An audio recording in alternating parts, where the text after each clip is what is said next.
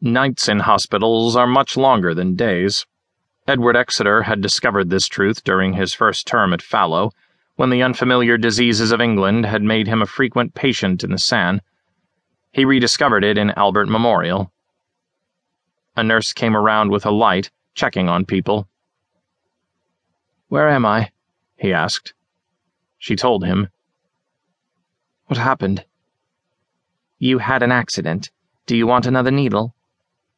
"No, I'm all right." He did not like the silent music the drugs brought.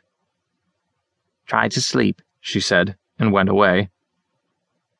Trouble was, he seemed to have been sleeping for weeks. The shock was wearing off, he decided. His leg lashed him with a sickening beat of pain. He was stiff with staying in the same position so long. He kept trying to remember, and when he did remember, he didn't want to.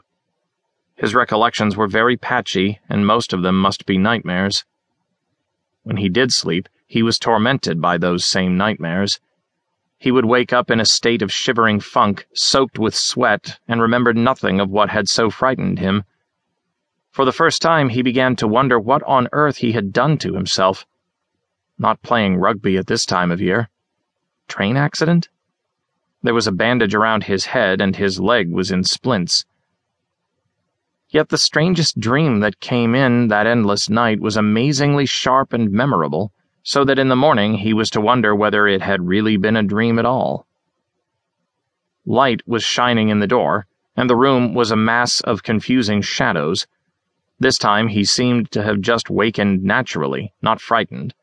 His leg throbbed with a regular pulse that seemed to go all the way through him. He studied the ropes holding it up, and then turned his head on the pillow. There was a window there with no curtains, and the sky outside was black. He rolled his head over to the other side to look up at the man standing there. "Behold the limpid orbs," the man said, "reflecting the sense within, the very turning of the soul. Prithee, then, this maiming of thy shin, it does not pain thee o'ermuch?" Edward said, "It's not too bad, sir." It wasn't really. "To dissemble thus becomes thee more than honesty." The visitor was an odd little man, quite old, with a fuzz of silver curls and a wrinkled, puckish face, clean-shaven.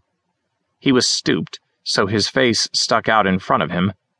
His overcoat had a very old-fashioned Astrakhan collar and seemed slightly too large for him. He was holding an equally antique beaver hat in one hand and a walking stick with a silver handle in the other.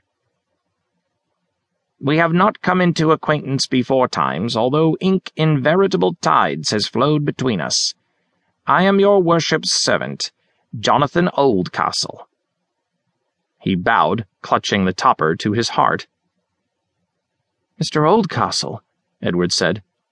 You're not what I expected, sir."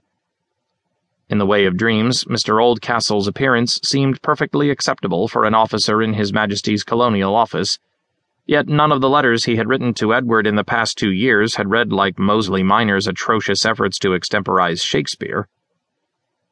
The little man chuckled, beaming.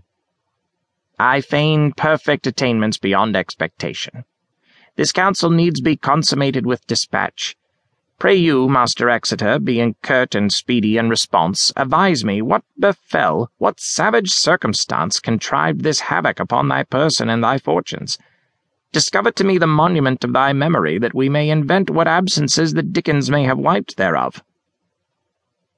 He had a broad accent, which Edward could not place, and his speech would certainly have been unintelligible had this not all been a dream.